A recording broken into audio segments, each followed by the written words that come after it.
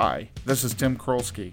Most people might think they know what goes on in the life of a truck driver, but we thought it was time to understand the person that operates the truck, to find what actually drives them and what really goes on before and after the brakes get set. Welcome to Garner Trucking's Beyond the Cab. Hello and welcome to another edition of Garner Trucking's Beyond the Cab. Today we've got a special guest with us, a former driver at one time we can say, Mr. Rex Fletcher, our operations director, lives here in Findlay, Ohio. Has come from Findlay, Ohio, homegrown, right? Hired with Garner in 1987, so just a couple of years ago. And since that time, there's been a long journey there, and we want to talk about some of that stuff. But I felt it was appropriate to do a podcast, especially when I know that this is kind of life beyond the cab for you. You've Definitely seen and done quite a bit, so we want to talk about some of that stuff today. So just to kind of get started, Rex, as a child, you went to school here in Findlay. Where at? Well, back in my day, we went to many schools. So we started out going to Howard School, which was kindergarten through third grade. And then we went to Washington School, which was fourth grade through sixth grade. And then Glenwood, which was seventh grade up to ninth grade. And then the high school. Then you finally make it to high school, right? Yeah. Okay. All right. Yeah. You say we, but you have two siblings, correct? Yes. One passed away a year ago, but yes, I had two younger brothers. Yep. Tim and Terry. So there was plenty of rabble-rousing, I'm sure, as growing up. Yep. Probably some troublemaking, too. We won't get into all that today. Oh, yeah. Well, we came from a very poor family, because my mom raised three of us from the time I was 4. So, she held down 2 jobs at certain times and stuff. So plus 3 boys. She had 3 boys, yep. She had her hands full. I know it's like we're raising 4 boys, and that was with 2 of us. So yeah. I can certainly at least empathize, if nothing else. So, as a kid, what would you enjoy doing? Were you into sports? Yeah, I played basketball. I played football. I wasn't so much into baseball, but those 2 sports, I played those in school and stuff. Basically in grade school, but in high school, I didn't get into sports then. Basically, I got into cars then. Okay. When did the music come along for you? Was that later on, or? Music came along. I got my first guitar, I believe, when I was probably about 12. Okay. All right. Mom saved up money and got it through Montgomery Ward. Right out of the catalog. Well, yeah, they had a little shop downtown, and you just go down there and order your stuff, go down there and pick it up. So I had a... It's kind of like Amazon, but not. Not, right, exactly.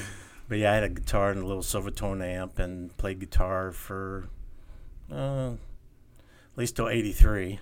Okay. So were you pretty serious from the age of 12 with it? Because I know we all get into things, especially when we're kids, and some things we find out we like and others we don't. It was good for... believe it or not, I was very shy when I was a kid. So it was good for me to release some, emotions and stuff like that when writing. A little expression. Yeah. So, a lot of times I wrote a lot of my own songs. Okay. And stuff. So. All right. What was the first paying job you had then? Well, first paying job, I was 13, and I worked for a church. Okay. And I cleaned the preschool. Okay. So I would go in and clean after the day and clean the preschool. Pick up, clean up, and wipe everything down. Sort of like what we're doing now. Yeah, well, you were COVID prepping back in the day, huh? Yeah. So how do you get from those teenage years? And I know you spent some time in the world of the forest and things like that. Yeah. You did some work as a ranger. As a forest conservation aide. Thank you. But yeah, out of high school, that's what I wanted to become. And I got a job right away out at Van Buren State Park. And then I worked there for a year and got transferred over to West Branch State Park over between Akron and Youngstown. And it was a pretty good sized park.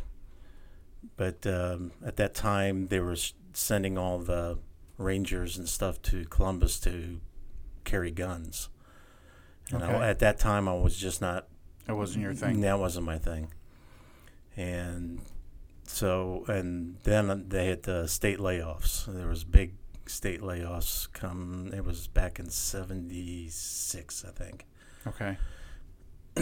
So yeah, I got laid off, and so I moved back here to Findlay. Okay. What'd you do from there? Well, I found odd jobs, and then I was working at some restaurants and stuff.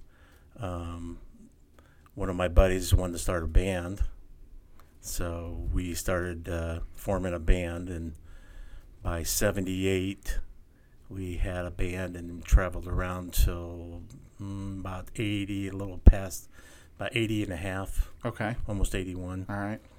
So we Did disbanded. the whole tour in life, yeah.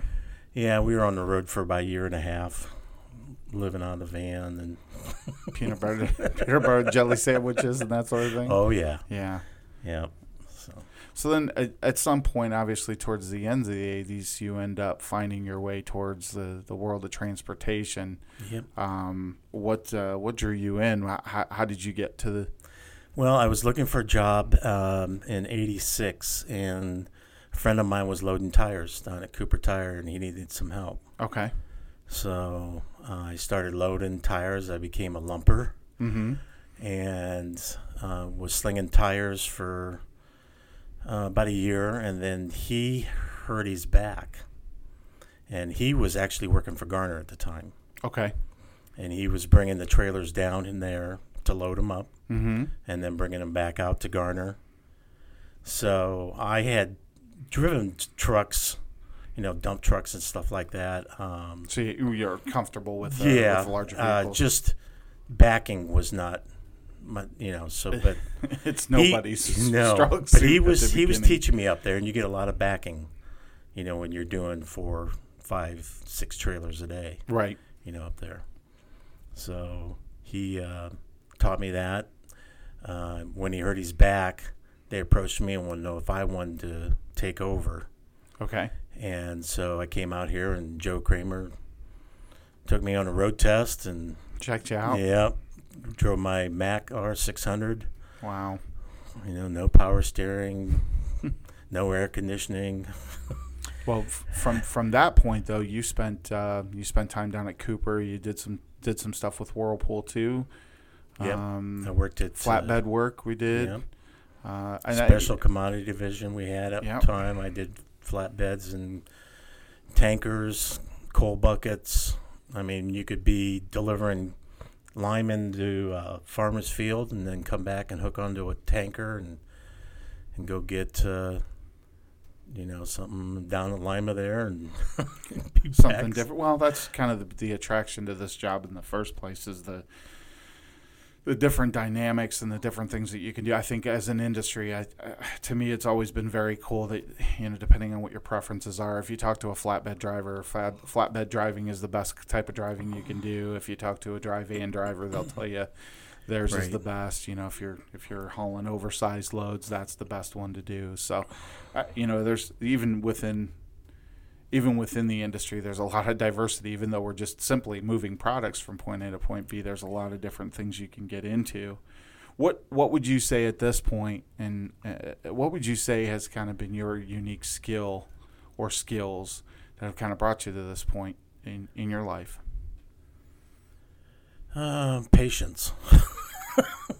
That's taught really early on too. Yeah. For those of you who don't know, Rex and I, we've worked together for quite a while, and quite frankly, I consider a lot of the things that I've learned about trucking have come from Rex. And that was always one of the big things was, just be patient. Just be patient. It'll work out. It works out. And I would say more often than not, that patience does pay off. So that's something that I truly take. I take that with me. So, so we get to a point where you're driving truck, but then there's some needs to fill here in the office. What kind of caused that transition for you to get off the road? Well, I was doing spotting at Whirlpool at the time. We had a spotting down there, and we lost that to Penske. Okay. And so they approached me. We had expediting service here at the time, plus also the flatbeds were still going on. Right.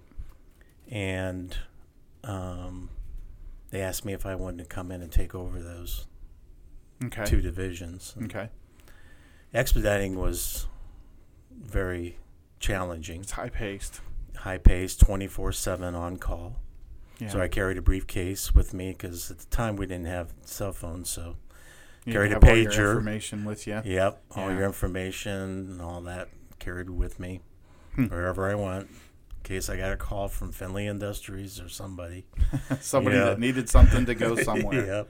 Yeah, that, and then the flatbed side too. I know that you had built a pretty good reputation here at Garner because of that ability to be able to find some back hauls and cover the trucks that were going out to different places in our flatbed division and getting them covered with freight coming back. Yes. Yep. So all those things kind of lead to eventually where you get to with where we're at today.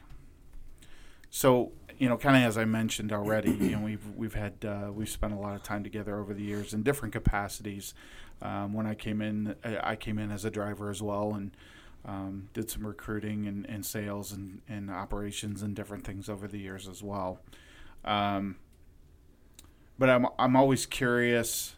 I'm always curious about the other person's life journey. Those things that kind of make you tick, that you can kind of bring to the forefront. And I feel, again, we've known each other a long time. But what's something that you feel like people misunderstand about who you are, or something about you that people just misunderstand or misinterpret?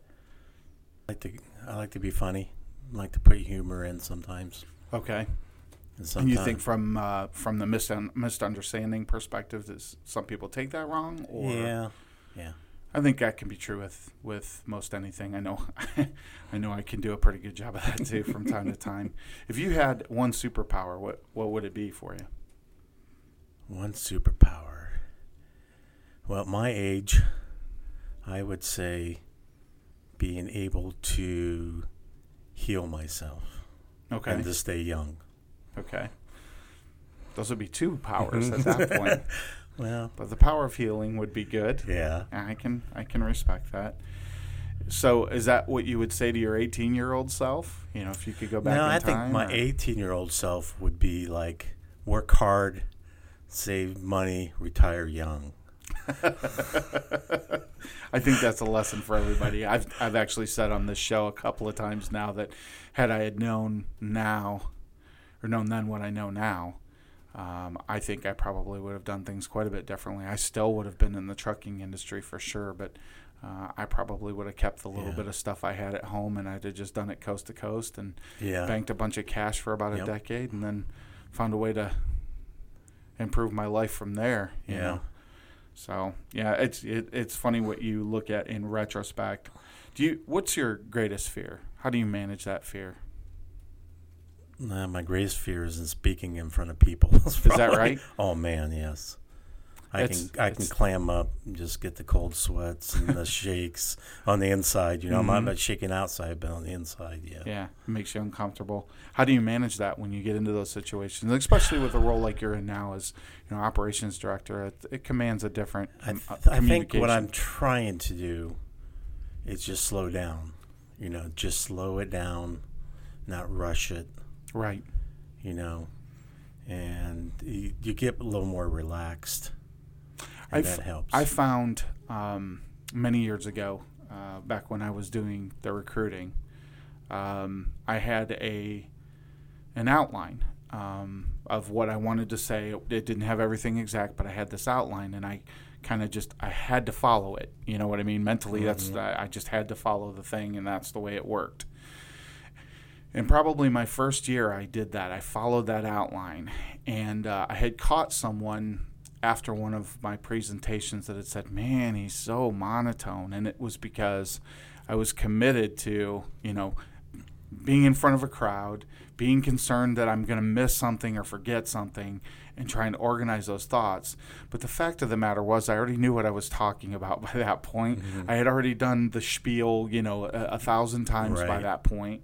And so just to kind of come out on the other side of that, just realizing that, okay, just embrace what you know. And I think it has a lot to do with it. The more time that you spend, for sure. Comfortable. I will be very frank, though. I will tell you that I can speak in front of a crowd of people that I don't know much easier than I could speak into a crowd of, say, our drivers. Yeah. It's still, to this day, it makes me not nervous, but I just want to make sure that I get things right. Right. You know what I mean? I want to make sure that I'm broadcasting the right message and that I'm saying things correctly, and that that my points are heard and understood. Yeah. So Rex, in the world of character and really getting to understand, our new operations director and who you are, is there something that you can draw on, a situation that's occurred, maybe in your life that you feel it kind of provides some insight as to who you are, as to what your character is? I would just say the way I was brought up, and just my whole upbringing. Okay. I was in Boy Scouts for a long time. I really think that kind of shaped and molded me. You? Yeah.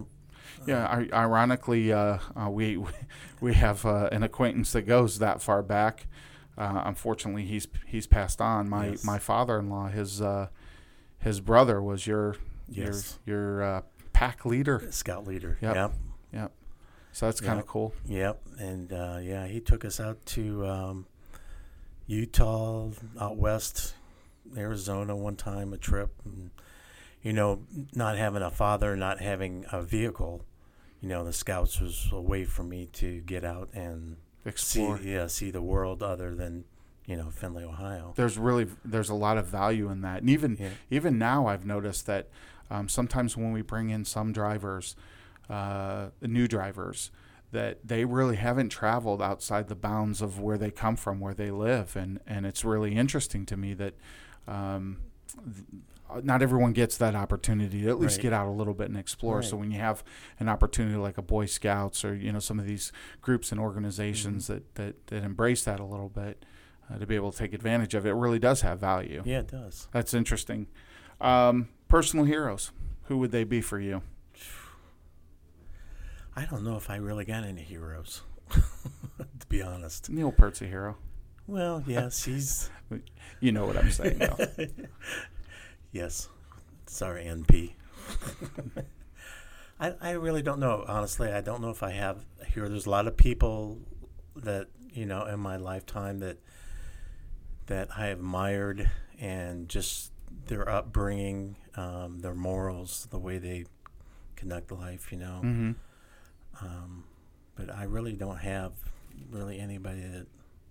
Didn't you find it's true that as you meet people, come across new people, different people, and you get to know them a little bit better, that you start to embrace and take the things that you like most about those people and kind of incorporate them into your own existence. Yeah, I know that. I think that that's true for me. There's things over the years that you appreciate about certain people. The way that they handle some situations, or just their general attitudes or philosophies about things, and you incorporate those things that you like into your own. And I think that's really kind of that's the true testimony, is the compilation of all those people that you've been touched by during the course of your life, and what you're able to glean from them and use from them that you like and enjoy. Yeah. It's kind of an interesting way of looking at things anyway. What would you say a passion of yours is that nobody at work knows about? passion of mine. Everybody knows my music. Let's see. Well, I mean, we touched on it earlier. It'd be the outside, loving the outdoors, and the woods. Mm-hmm. Just being out in them.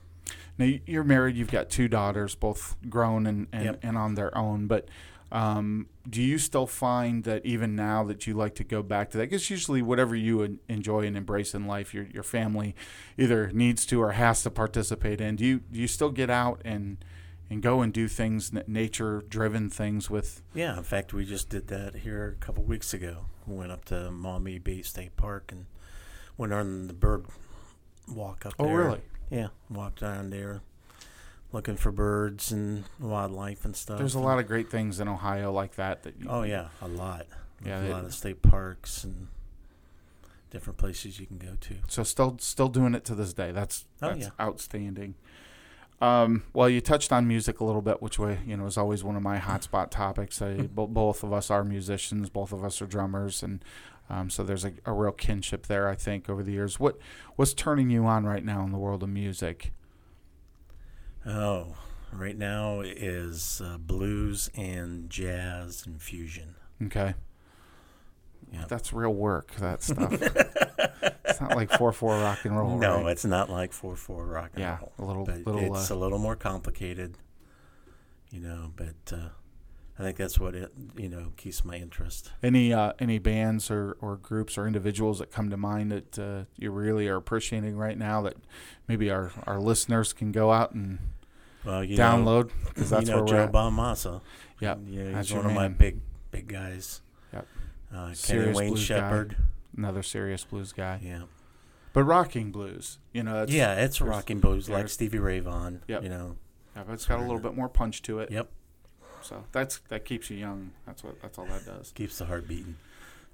So, in your opinion, what kind of coming back to where we both meet and exist on most days, what drives the organization we work for? Dedication, same visions. That everybody's got the same visions. The love of being out and driving. The love of customer service. You have to love that. Yeah. On both sides. Yes. Because it's the customer and it's the driver, and we've got to serve both. Yep. For sure. Well said. Well said. So, all in all, we take many things and experiences with us over the years. What would you say your favorite memory in trucking is at this point? I think one of my favorite times was I had a group of mentors. Truck guys have been here for a while. Okay. And when I first started driving, kind of took me under their wing and taught me. Yeah, because back then things were completely different versus what they are today, right? Because we ran in groups. Right. When you hauled flatbed or you hauled coal bucket or tanker, there might be 3 of you going out to the place, and you're wolves at that point. You're running in a pack. Yeah, so I had your front door, your back door, and your middle guy in there. So it's like just a road train. Yep. So they really taught me a lot. Took their time. They goofed around with me some. Sure. Sure. But it was it's part of the hazing process. Oh, right? yes. Yep. Yeah, that's always the amazing part to me, and it's like that with anything. The longer you're alive, the longer things go on, you realize how much things change. It's interesting because of those transitions that you see over the years, and the longer you're around, the longer and the more transition you see and the changes that come from, back in the day, like you said, with kind of that wolf pack mentality to, the conga lines we used to talk about with other customers where you sat all day and you waited to get your loads and then you'd go and up to 12 hours sometimes. Yeah. You'd be sitting, waiting. And you just, and then you run and get to where you're going so that the product gets where it needs to be. Which there's always room for improvement, and even today you have customers that may delay you and all the problems that do come with trucking, because it's not all just driving in windshield time. There's come a long way. Yeah, I would agree with that. For the driver part of it, I mean, the equipment is so much nicer. Yeah, I can't even So, imagine that, because I know in my short time the improvements that have been made, but I wasn't sitting on top of an engine. I wasn't driving cab overs. Yeah. I wasn't, sucking heat in the middle of summertime. We had AC and power steering and those types of things, whereas that was not always the case. That was not. So it is. It's interesting to watch those changes in the industry and how much safer things have gotten, and hopefully how much more courteous things have gotten for not only the drivers but the general motoring public too. Yep, and the drop and hook, Drop and hook is super important. That's how we keep everybody moving, right? Yep. Well, Rex, I really appreciate you taking some time with me today. Definitely important to get you in front of the fleet and introduce you to everybody.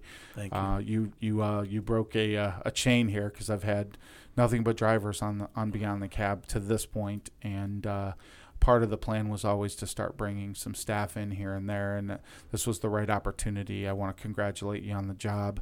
Thank you. You're more than deserving of it. I have every confidence in your capabilities, and look forward to seeing where we head, where the ship gets steered at this point. So thanks again for your time today, and Thank you. This is another episode of Garner Trucking's Beyond the Cab.